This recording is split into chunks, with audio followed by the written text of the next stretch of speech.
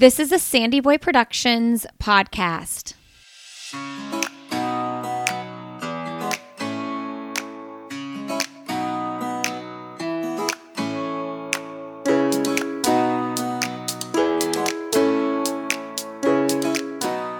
Hey everybody, welcome to Why Is Everyone Yelling with Lindsay Hein.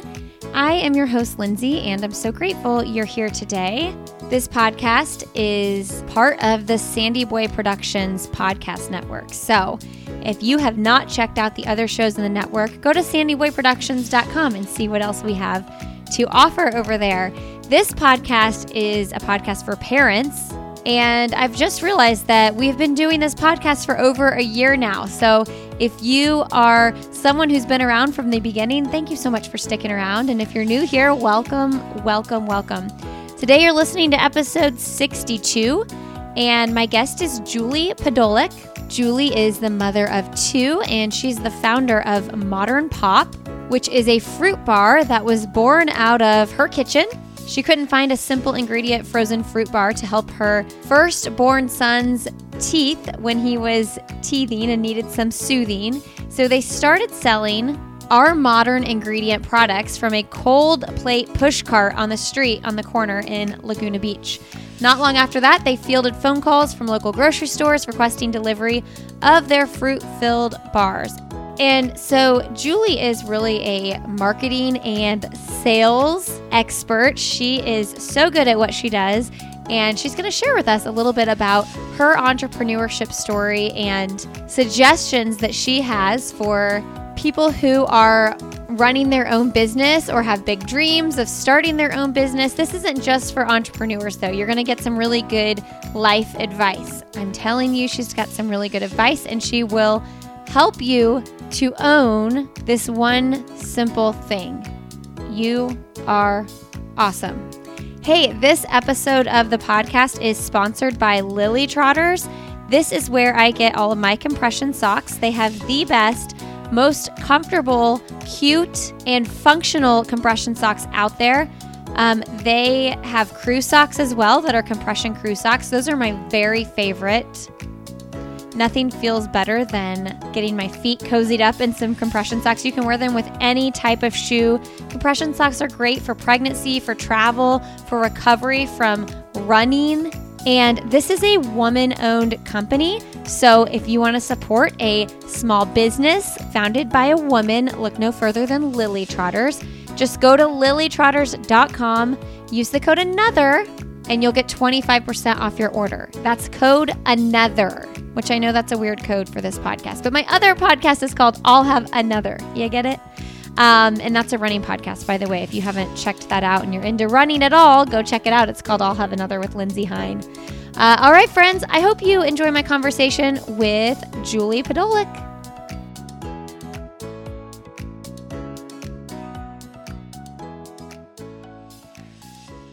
All right. Well, today on Why Is Everyone Yelling, we have Julie Podolik on the show. Welcome to the show, Julie. Thank you so much, Lindsay. I'm excited to be here. I love your shirt. Thank you. I'm very festive. I got all pulled together for you today. So excited to get pulled together at home and excited to be here. I also took a shower for the interview. Usually 10 o'clock, I drop my kids off at school at 9, and then I usually go run or work out. And so since the interview was at 10 today, I was like, I'm going to shower first, and then I can just feel good for my workout because I'm done up a little bit. Yeah. Well, I've already been to the dentist, if that makes you feel any better. 8 o'clock this morning. I said 8. I have to be home by 9. I had to get pulled together. So yeah, I can feel you on that. I liked knocking out the dentist, the doctor, all those things. I want the first appointment of the day, please. Yeah, exactly. No, it feels good. I feel like I've already accomplished a lot today. Okay. Well, I mentioned your shirt though, and it's interesting because Modern Pop, which is your business, I feel like a lot of the branding and style with it, you showed up with this business with your own style. Like I've heard you talk before in the past about like when you've launched your business, like showing up on the side of the road with your cart and your red lipstick. So since I mentioned your shirt, I just want to dive right into that. Has like fashion and style, has that always been a thing for you? Not at all. And I love that you say that because, I mean, truly, I think moving from New York City, being from the East Coast and moving to California allowed me to kind of experiment with style. I think that, you know, on the West Coast, maybe even more so than like New York City and the tri-state area, it's kind of like, I don't want to say weirder, but different is almost more interesting. And so I don't know, I feel like, you know, ever since Modern Pop emerged and we began as a brand, I kind of started playing into this role even more where it's the bright, fun colors, the high-waisted jeans, kind of that retro, fun aesthetic and vibe. And it is kind of flashy and bright and colorful, but I truly enjoy kind of, you know, wearing color and standing out and being a little bit different than, you know, the blacks, the grays, the whites. So no, I love that you noticed that like right away. It kind of, even though I don't remember seeing a ton of like bright colors in Mad Men, it gives me like the Betty vibe from Mad Men. Did you ever watch Mad Men? Yes. Yes. January Jones, right? Totally. You kind of look like January Jones. Keep it going. Keep it going. I'll stay on all day and talk to you. Okay. So you're from New Jersey. You moved to New York, met your husband there, moved to California. Are you back in New Jersey though, close to family? So we recently, about a year ago, moved back and we're in a little town actually outside of New York. It's about an hour away. It's called Westport, Connecticut. Absolutely adore it here. I feel really fortunate that I kind of got to have all those different experiences and actually went to school in Ohio, so Midwest. So I feel like, you know, all very different, all very good for different reasons. I'm just so curious what it's like moving back to cold weather. I'm from Indiana, and we recently moved to North Carolina. One reason being because we wanted better weather or whatever better means, right? Warmer weather year round. Right. Was that hard to leave California and go back to some colder winters? Yeah, I mean, well, this is, we're emerging on the second winter, so we're still enjoying it. You know, I think it's fun to kind of hibernate and kind of have that feeling of seasons. We missed it. My husband's from New Hampshire originally, so he grew up ice skating, hockey. I grew up obviously in New Jersey, but I did ice skating as well. And so our kids have really taken to it. Our son is playing hockey. We actually have a rink in our backyard that's going up. So, I mean, it's still really fun, although, you know, as the degrees are dropping, I'm definitely having moments where I'm like, oh my gosh, this is, you know, the living is so easy in Southern California, but it didn't feel like home really, you know, and I think that's just stems off of, you know, where we were raised and what we kind of thought where we would be. So it feels good to be back. My problem with the cold weather is I really struggle putting on jeans when it's cold. Like jeans feel cold, and also just like, I don't know, everything feels less comfortable when it's cold. I'm like, I need sweatpants from November to March, and I can't really live that way every day, right? I mean, I can.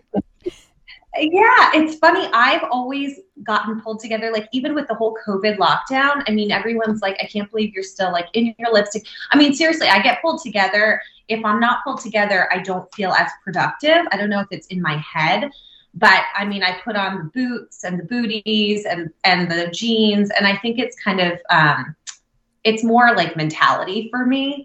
But yes, I understand what you're saying about like the sweatpants and kind of, you know, staying inside on the couch. For sure. And I like to get a good shower and put some makeup on every day, but I always go back to my joggers and like a cozy sweater. So anyway, maybe later today I'll put jeans on because I'll be inspired by the interview. So is entrepreneurship in your blood? Tell me what your parents did. And was this something that came out of the blue? Yeah, I mean, it's a great question. So actually, my husband's father was in the wood turning business. So he was actually an entrepreneur. My parents, less so. My dad's an artist, an incredible photographer, very creative, highly creative. Actually, in college, I was a fine arts major, and I have kind of that creative eye with the branding and the marketing. I think it comes out. And my mother was a preschool director, so totally different. I could never do that. I could never like deal with children. I'm like, oh my gosh. So I wouldn't say it's in our family. I think as a second child, I'm definitely adventurous and I like to try out new things.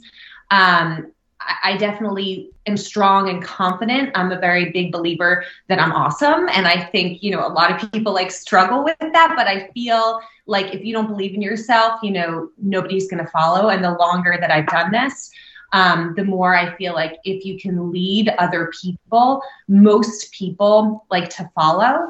And so, it's just very interesting to kind of see the dynamic of an entrepreneur and the evolution of an entrepreneur. So it doesn't directly stem, back to your question about I think from my family. I think it's more so my personality. Okay. I love that you said I'm a big believer that I'm awesome, because I think that some people would be like, oh, okay. But it's like, if you really think about that, if you say I'm awesome every day, you're probably going to go do awesome things, not just for you, but for other people in the world and for your business and your family. And if you don't believe that, you're not going to do awesome things. It's simple, but it's true. Yeah, no, I love that you said that. I mean, I think that it's hard for people to say that, because I think that people do want to hold back. They don't want to feel conceited. But I think it's a confidence thing. And I think that if you believe in yourself and you are strong and you believe, I can get through to that CEO. That CEO is just like me. They're a regular person. But if I get through to them, I'm going to make them believe in me. You're more like that person than you think. And I think a lot of people think that they're barriers of where they stand and where other people stand, and that they're not going to necessarily reach that person because of, not necessarily like titles, but because of, where they are kind of in the life cycle of their brand.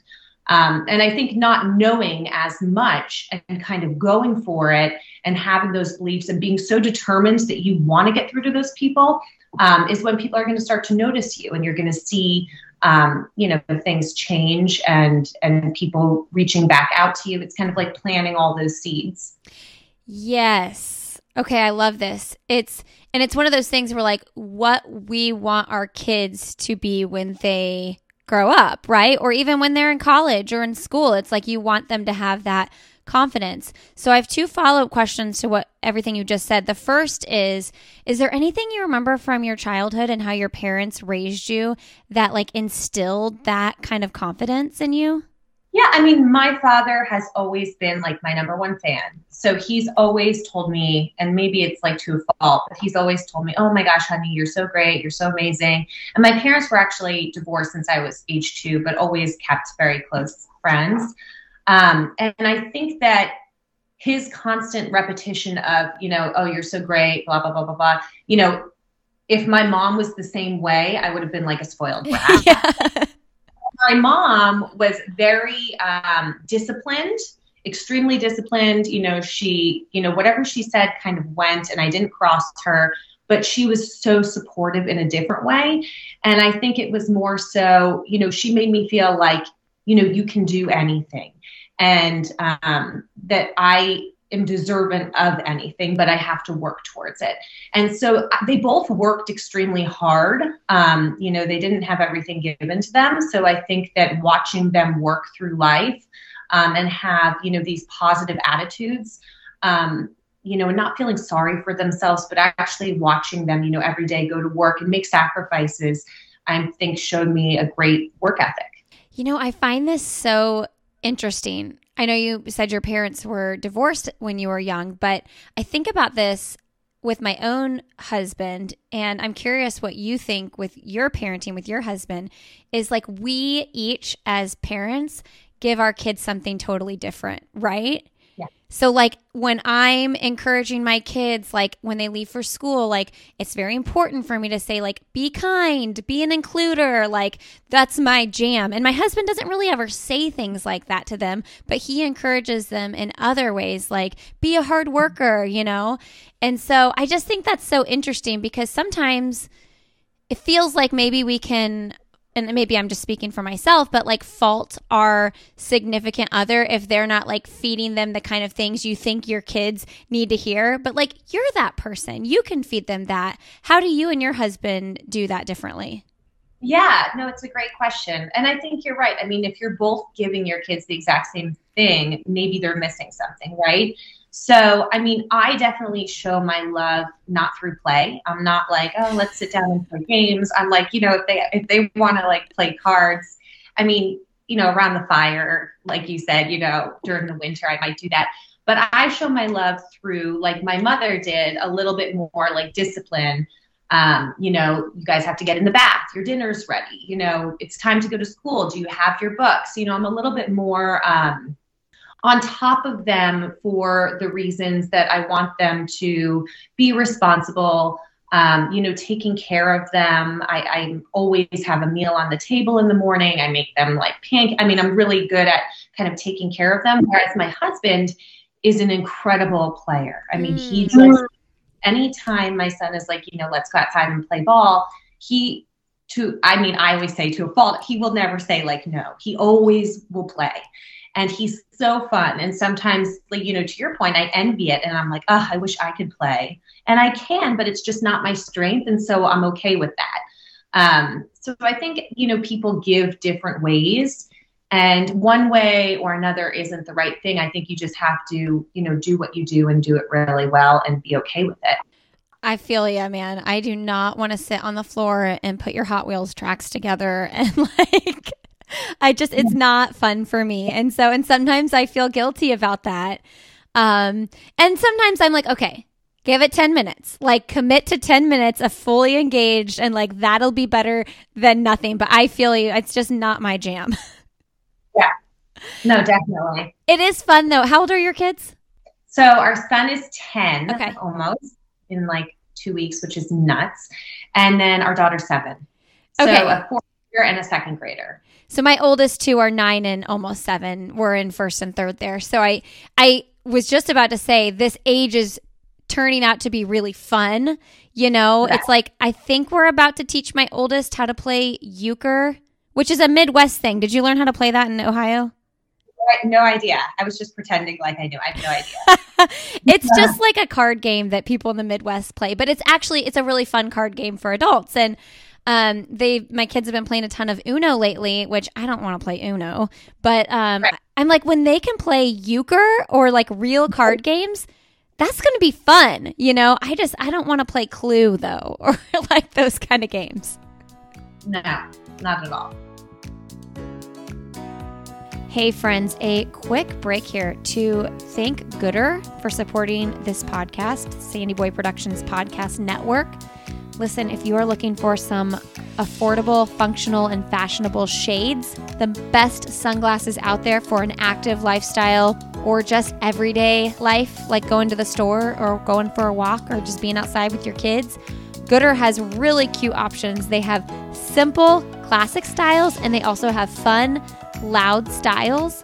I like to have a little bit of both so that if I'm feeling kind of funky and in a weird mood, I can wear my fun shades. I have some bright yellow ones that are some of my favorites, but I also love their classic aviator sunglasses. They have some really cute runway models.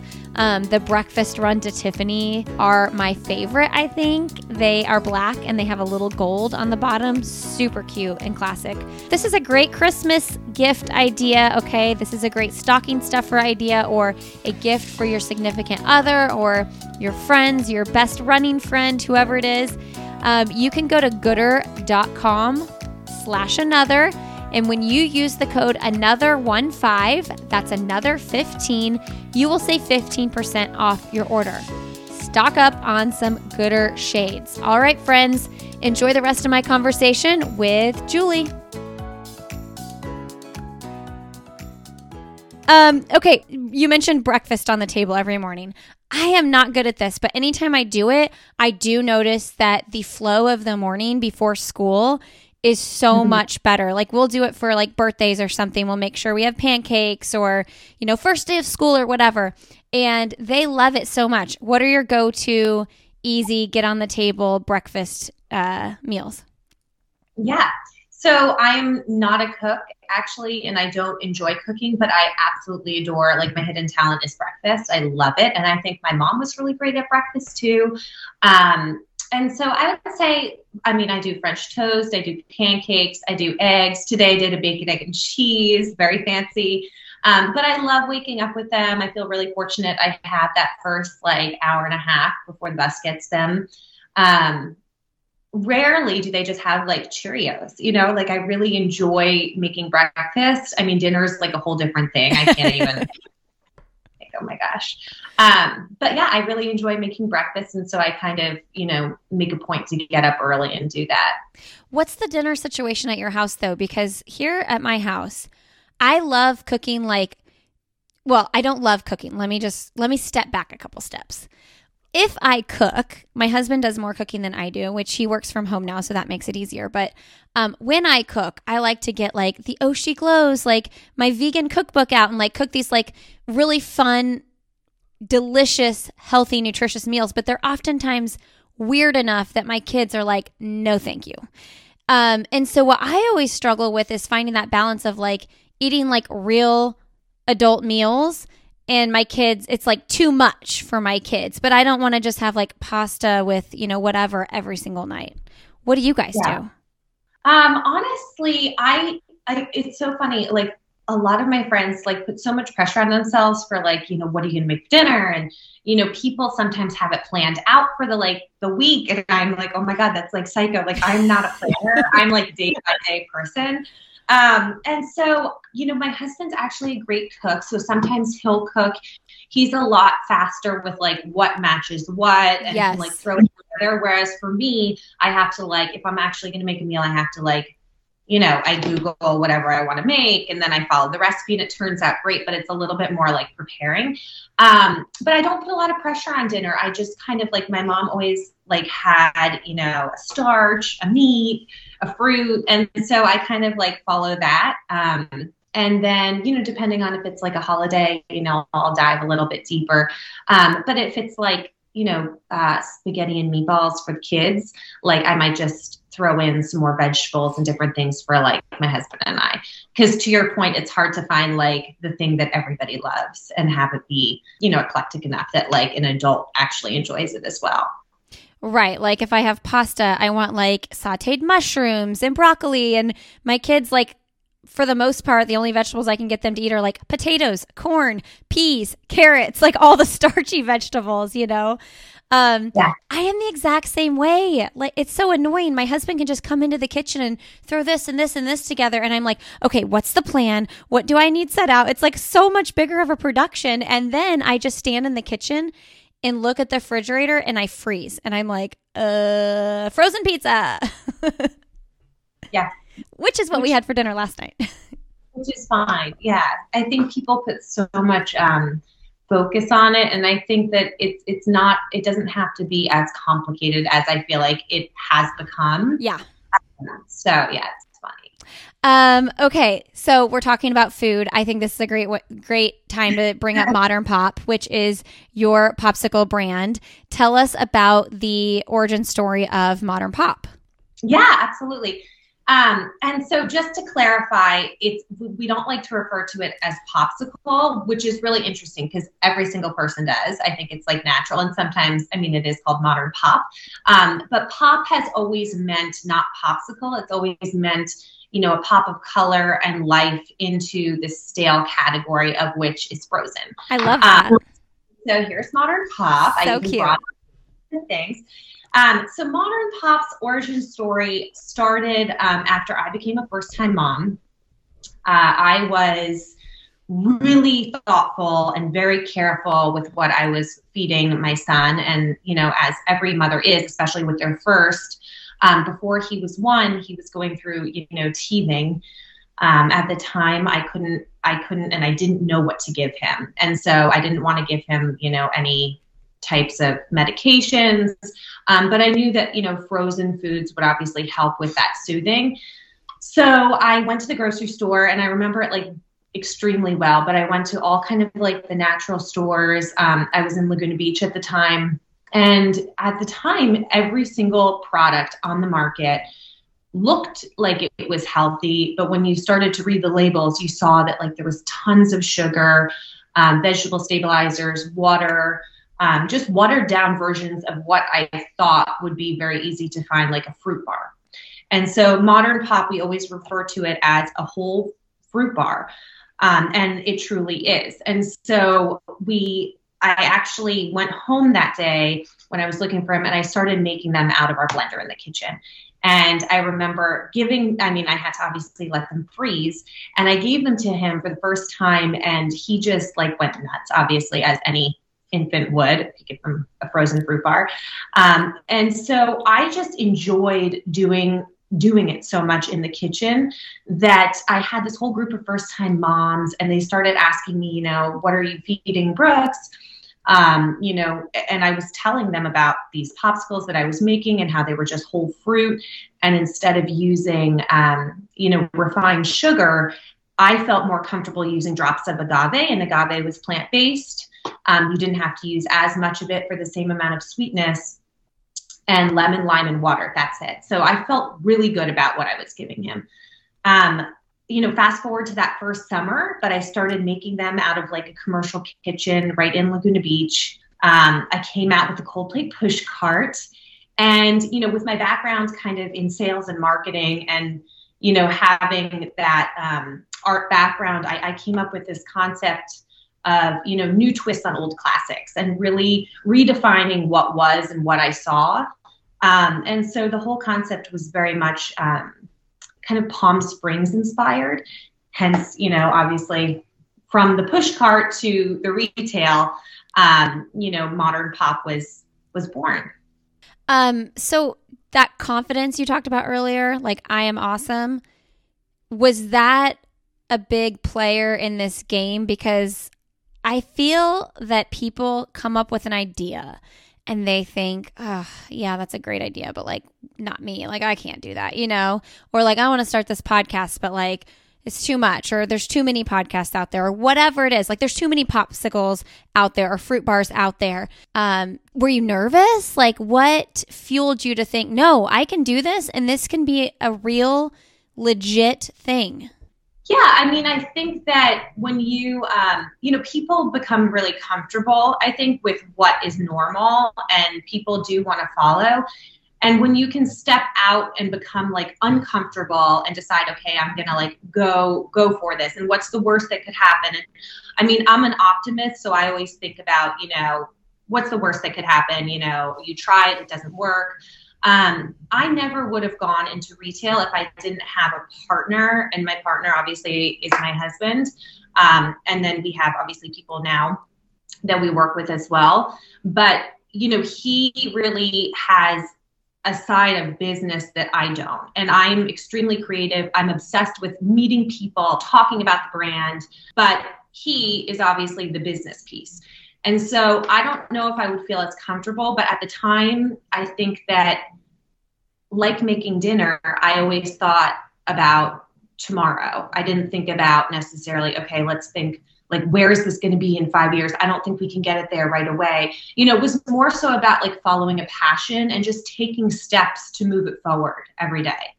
And so, I was confident enough in myself, in the feedback we were getting from consumers, from the push cart to the retail space, that we decided to obviously invest and make the bet, to move forward with the brand. And I think that you really have to listen to the consumer, and you learn a lot kind of as you go. So you also mentioned like emailing CEOs or calling up CEOs and like having this confidence about you when you do that. And I think that's a barrier for a lot of people. I think people are scared to reach out to big names or reach out to big companies because they think, why me? So how do we get over that? Yeah. No, Lindsay, you're so funny because it just reminded me of, I think that like when you can be your authentic self, and I read a lot of these like self-help and like manifestation books, and some people like reading all that stuff. Some people are like, oh my gosh, that's like a little bit crazy. But I really believe that when you can be your authentic self and when you really like desire and believe in what you're trying to do, other people, like you're putting out so much energy because you are so in belief of it, that other people are going to follow and they're going to be interested because they want to be a part of that energy. And I remember my husband, like I said, he's more business oriented. He's a little more corporate. And I am a little bit more like creative and whimsical and like to read all that stuff. So I would be putting out these emails to, these CEOs or these other people that I was reaching out to. And I would do the happy face signal. And I showed him one time and he was like, whoa, you're going to send that? And I was like, well, yeah, like I'm sending it with a picture of me and my baby, because it's just, there's so much more storyline and so much more authenticity than somebody that writes a very standard business email. So all of a sudden, this wild chick is like coming through with this like very authentic email with like pictures of her and her baby, and there was a real story. And if he doesn't answer the first time, he or she, I would circle back and push that email back forward to the top of the email until I got a response. And I think that people, to your point, are really nervous of rejection. Mm-hmm. I always would prefer to get that rejection or, exception or whatever you want to call it. Like I'd rather get an email back and know that I was noticed than get nothing at all. So if everything was quiet, I just would make sure that I would push myself back up there until I would understand that, okay, this person actually did see my email. They're recognizing the brand. And, if it's not right for them right now, like I'll circle back with them later. But making the connection to me has always been exciting. And it's like dating. You always want to like get through and then, take it from there. That's so good. I love it so much. Yeah, I think that the rejection thing, that's it. You don't want to be rejected. Nobody wants to be rejected. It's kind of like a punch to the gut, like, oh, why don't they like me? And it's human nature. I mean, we dealt with that when we were kids. And I think that if we can just like get over that fear of rejection, it's going to still happen. So we have to accept that. At times it's going to happen. But B, like you're going to get a yes somewhere where you assumed you were going to get a no. And you would have never known if you didn't try. And, I think about that with this podcast a lot because my running podcast that I have, it's 5 years old. I've interviewed like top Olympians, like gold medalists. So I kind of feel like in the running world, I can reach out to anybody, right? Like I've interviewed the best of the best in the running world. Well, with this, I'm like, who are the top parenting experts? And I just feel a little bit more like skittish. But I love what you're saying is like, if you believe that you're a good interviewer, if you believe that you have a good show to put out and you're putting out quality content that people really take something from and it's not just noise, then you're going to go after those names. And I'm relating that to myself, but I'm saying that to anybody listening that has a product or anything that they are scared to reach out to someone. Just do it. Like the worst that they can say is no. Right. And I think like what I've learned the most is that, when you reach out to people, you put out 10 emails or 20 emails, you might get one email back. But it's just that repetition of like the constant belief that like, if you continue, you're going to get those people that are going to circle back and connect. And if it's not the right time, that time might come in another year or in another 6 months. But it's really about like planting those seeds and constantly, having that confidence in yourself that they should want to listen to you, and that you matter just as much as they do. And that, you're actually giving them a service and you're providing them with, a better for you brand that they have to try because of X, Y, and Z. I mean, so they really have to, you have to be in such belief of what you're doing. Otherwise there's no real reason to be doing it. Right. And I think a lot of people kind of, even though they might believe a little bit, there's a lot of hesitation and people can feel that. You have to own it and believe in your value. What you mentioned, you read a lot of self-help books. I love reading books for business and things like that as well. What's one of your favorites in that category? Yeah, I love Gabby Bernstein. Like, I love The Super Attractor. I love, Easy Ways to Manifest, like meditation. I think like, my brain, I feel like, when you have kids, there's so much going on the day to day. And especially sometimes like with emails and then with like doing the house stuff and then having like to think about dinner, like all these things. So I think when you can kind of clear your mind and really, take time for yourself and visualize like where you want, whatever you're doing, like what you want to happen and how you're going to get there. And also kind of just letting the universe do its thing, and just believing then, having that calmness about you that you can, take a step back, plant all the seeds, but then, also put it away. And so, yeah, Gabby Bernstein's Super Attractor, I just adore. I think it's all about, putting out really good energy. When you're happy, other people want to be near you.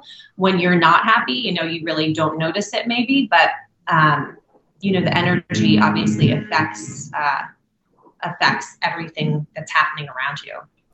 Okay, so I'm curious, you mentioned with your son, it's like your first son, I'm the same way. It's like my first kid. I made all my baby food, like all the things, and I don't do that anymore. I stopped, I think, at my third. Actually, no, my second. I mean, I even did cloth diapers with my first, and that went nowhere after baby two. But I'm curious, like, did you loosen up a little bit? I don't know if that's the right term, but are you still super organic with your ways? Yeah, you know what? I'm really not. I think that being a first-time mom, I was extremely careful. I did not do cloth diapers. That's kind of crazy. It was crazy and disgusting, by the way. Yeah, I couldn't even imagine that. But no, I mean, my second child, I mean, I don't want to say like the Cheetos come out, but you do what you do, and I think all in moderation. But I do think for the systematic, food and beverage and where it's headed, I think the biggest thing that we want to do is make it affordable and accessible to the masses. And so, it doesn't have to be perfect. We don't want to be the highest price point, in the supermarket, but at the same time, we want to bring value and we want to bring the best quality products that we can at an somewhat affordable price. To the general public. So I'm not one of those moms that's like, only nuts for snack. I believe that, kids should be exposed to everything, but they should also understand that there are good choices out there. And that they should have them accessible at as much as they can. Yeah, I think that I do this similar to how you're explaining with what we eat at our house.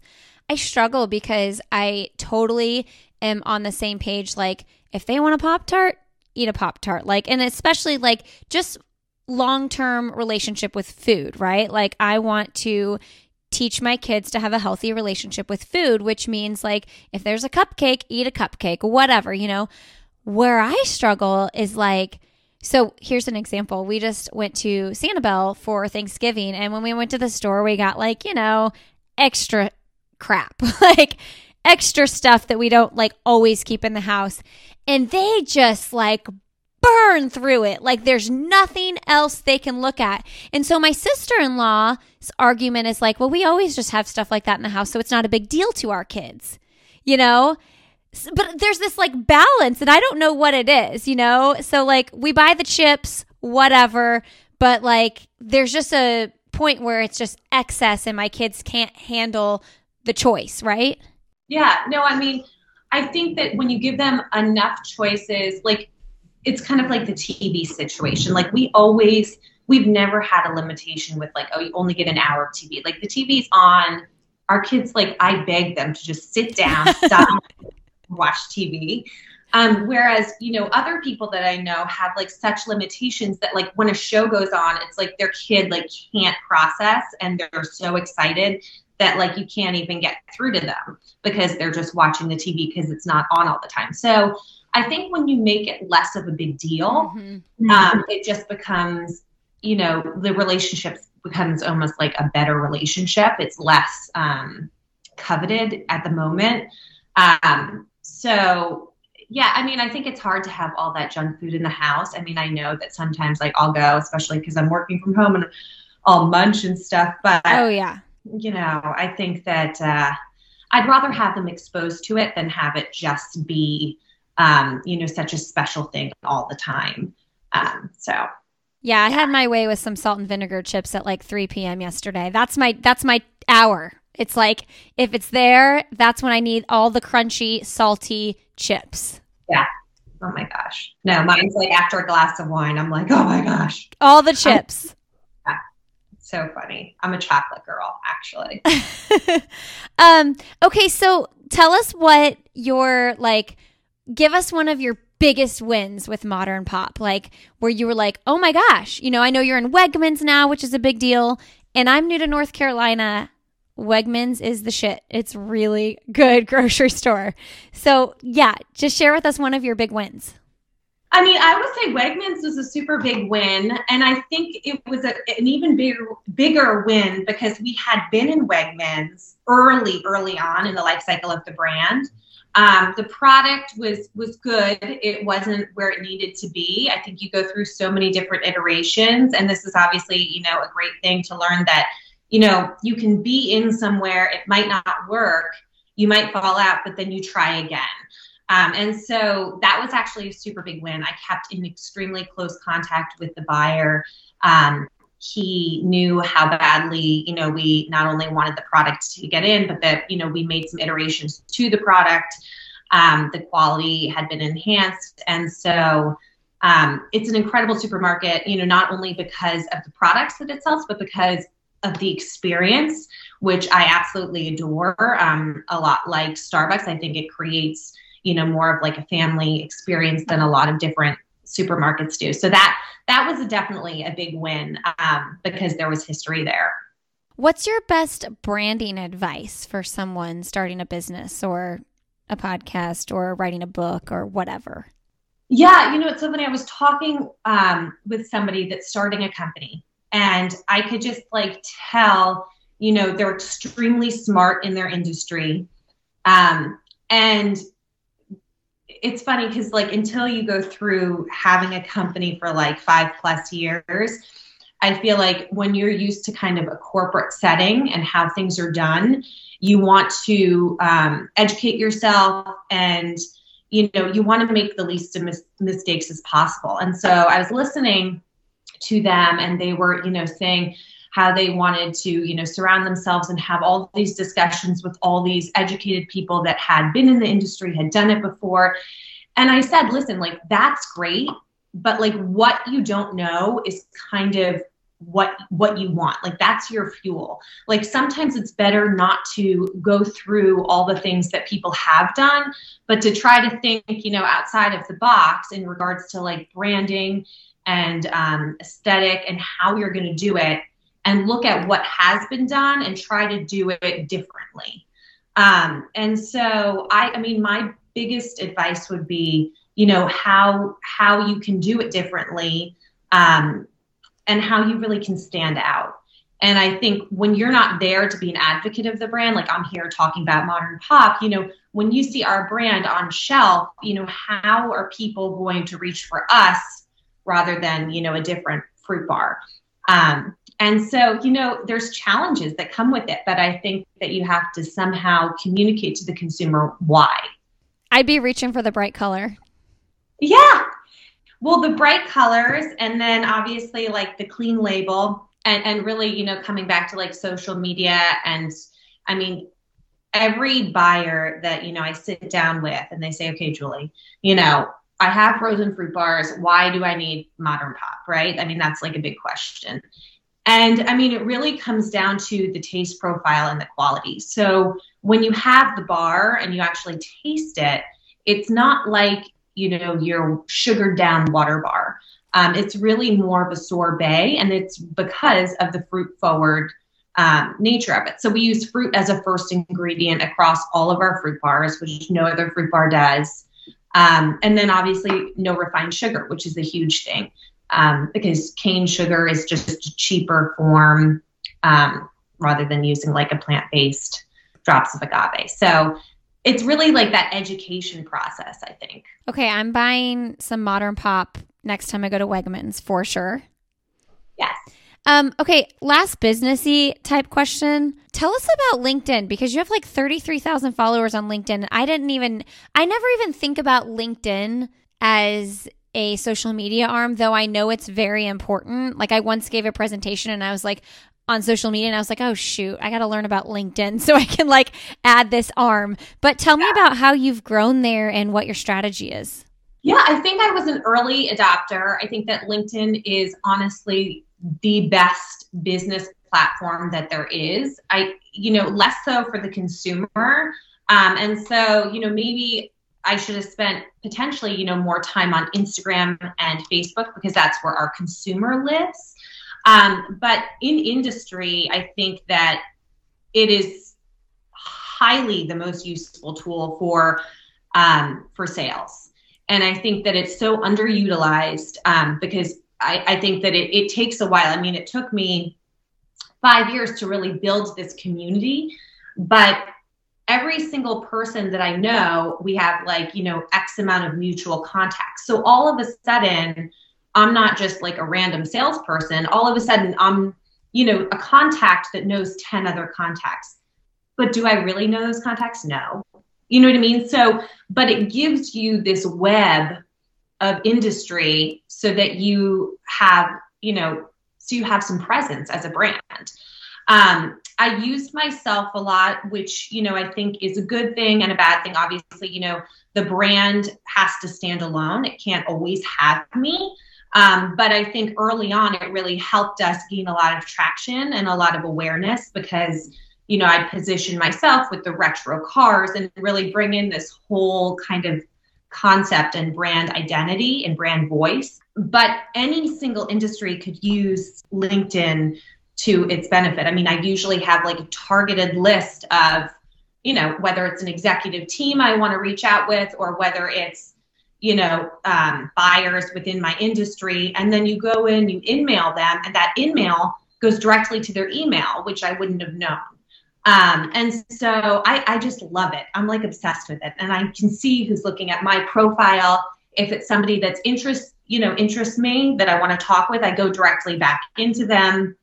I think it's not salesy. I think it's very personal because it shows the picture. I post maybe like twice a day. Twice a day? What do you post? Well, I think that it's not necessary, but it keeps you relevant. So it was necessary at one time, but now I feel like, the industry knows who we are. But there's always people. I mean, the relationship, like the business of relationships is people. Like everything, anything, you have to know people. You have to know people that are going to pass you to the right people. They're going to help you, make different decisions. I always use the example really fast. I mean, I think this is really important. Like I had to change my flight one time because, something got, canceled and I had to change a flight. And I called and I had like a non-changeable flight or something and I couldn't do it. And the woman was like, I'm sorry, I really can't help you. And I said, well, I think you could help me, can you make an exception because, X, Y, and Z, and I can't get there and the meeting was canceled. And, is there anything you can do? She's like, I can't help you. And I said, okay, I'm going to hang up and I'm going to call back and I'm going to try somebody else. I was like kind of pissed. I called back. The second person said, I can't help you.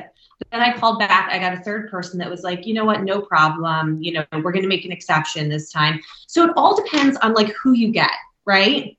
Like you can always get through. And if you get knocked down enough, I mean, you can always circle back and there might be a new buyer that might think of it in an entirely different way. Like everyone has different perspectives on, what you're presenting. So it's kind of just like that repetition of trying. And I think that people don't try as hard as they could sometimes.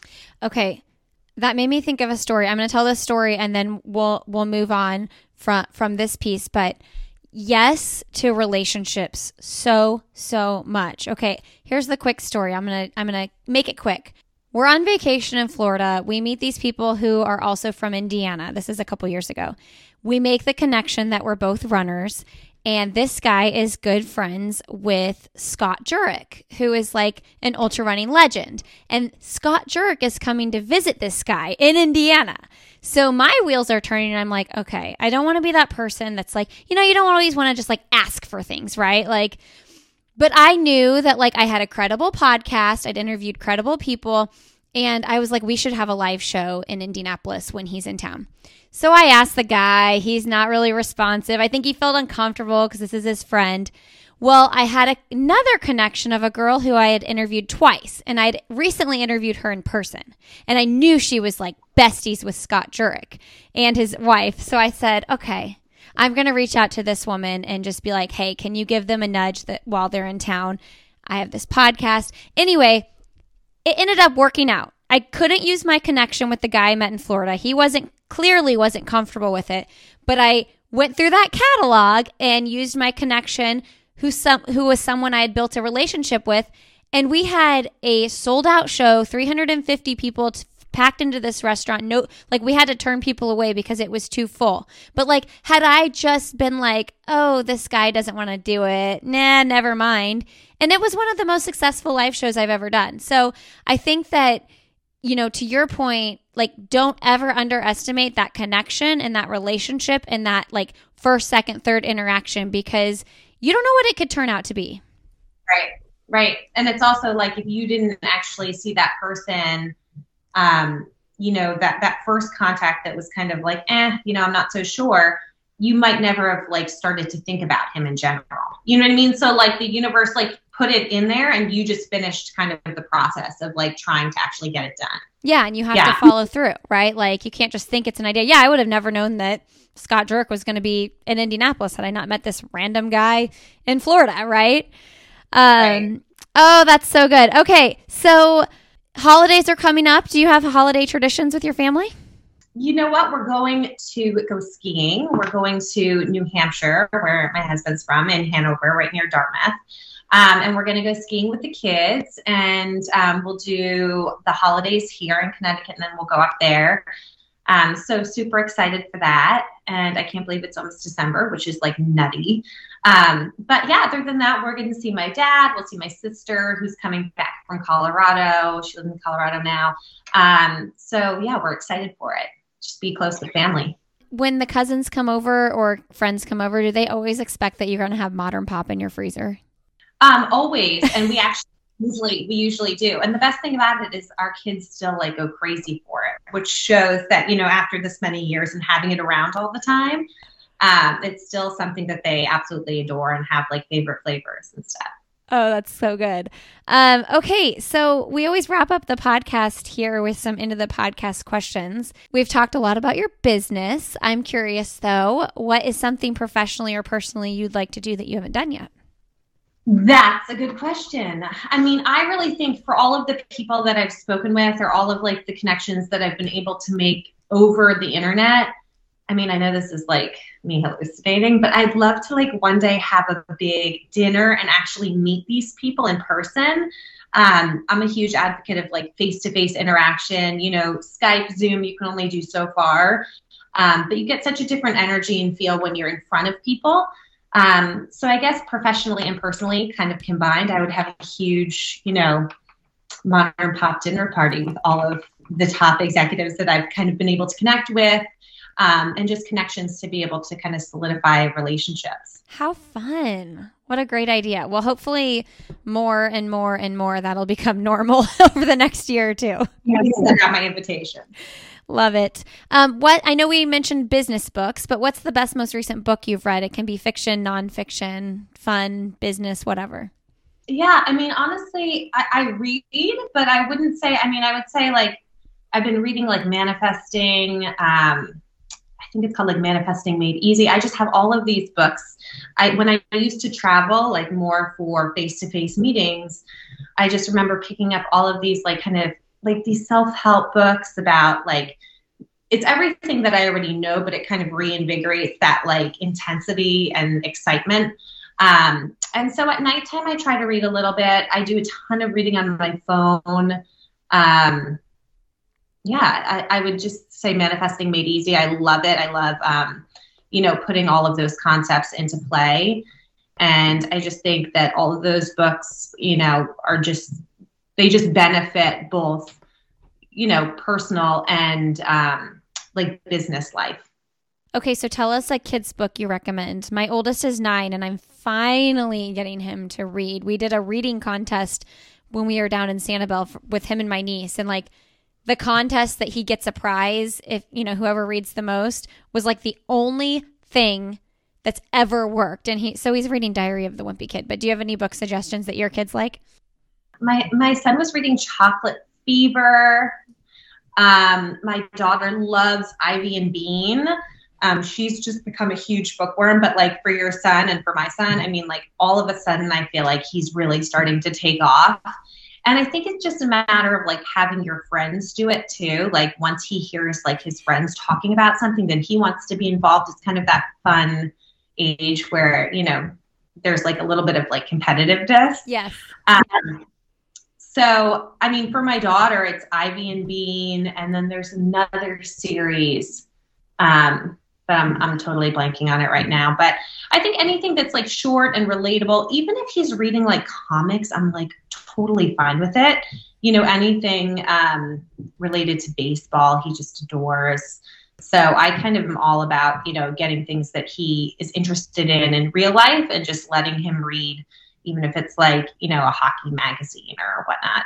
I know. I keep thinking I need to just get like a subscription to Sports Illustrated or something. Like bring back those old school days. And like Book It really knew what they were doing back in the day when we got a personal pan pizza, right? Like you would get like prizes for how much you read. Like there was a reason that worked. We like competition. Yeah.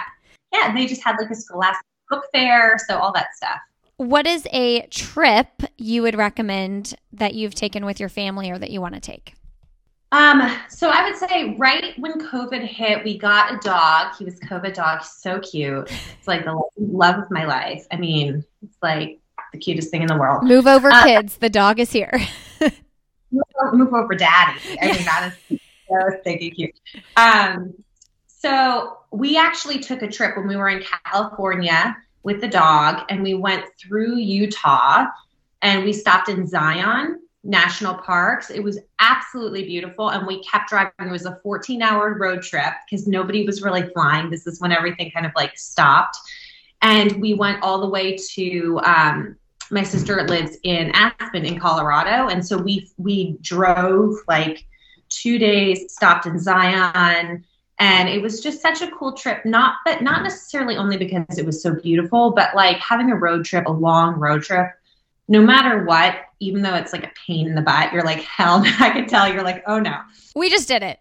Yeah, it's so fun. And I think at a certain age, they were really ready for it. I mean, at the time we weren't going to get on a plane, but I feel like in hindsight, thinking about everything and where we stopped, it was really memorable. So I would tell people to like get in the car and spend more time, even though it's a pain, with their kids, and just, try to take, a week or two, just to go do something different and travel. Yeah. I mean, we just drove back from Sanibel, partly because it's like 6 plane tickets is a lot of money, like every time you fly, right? And so we just drove, and my youngest is 3. He's a fresh 3.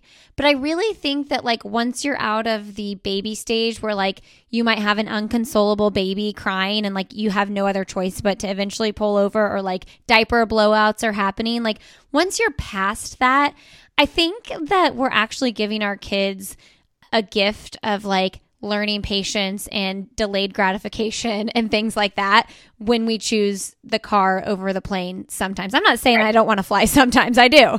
But like, I do think that there's something cool to giving your kids that experience. Yeah, definitely. And different. Exactly. Yeah. Okay. And also we are liberal with the screens for the most part in the car. But at some point they end up getting burnt out anyway, and they like just look out the window because, they get car sick or whatever. Yes, this is true. I know. I didn't realize you had a 3-year-old. Oh my gosh. Yeah, my youngest are 3 and 5, which it's so weird because for the most part, I kind of feel like I'm like a bigger kid mom, right? So my 3-year-old, it's very much like, it's not the same as like when my first 2 or 3, right? You're like 6, child. Right. Right. Yeah, that's true. Though he's still not potty trained. That's just, I don't know. We'll get there. Right. What is your last message to leave with the audience? My last message would just be that you're awesome. And I think that, the more you can instill and believe in yourself and just get behind, what you want to do. And just, everyone's here just for one, you only live one time. So just to enjoy it and just to go with your gut and try new things and kind of get out of your comfort zone. So I would just say, just really to see all the good that people have to offer and just to, really make sure that other people kind of see the value that they have. I love it. Thank you so much. Of course, Lindsay, this has been such a pleasure. It's so much fun to get on and talk. And I mean, it really kind of reinvigorates me. So I appreciate you having me on.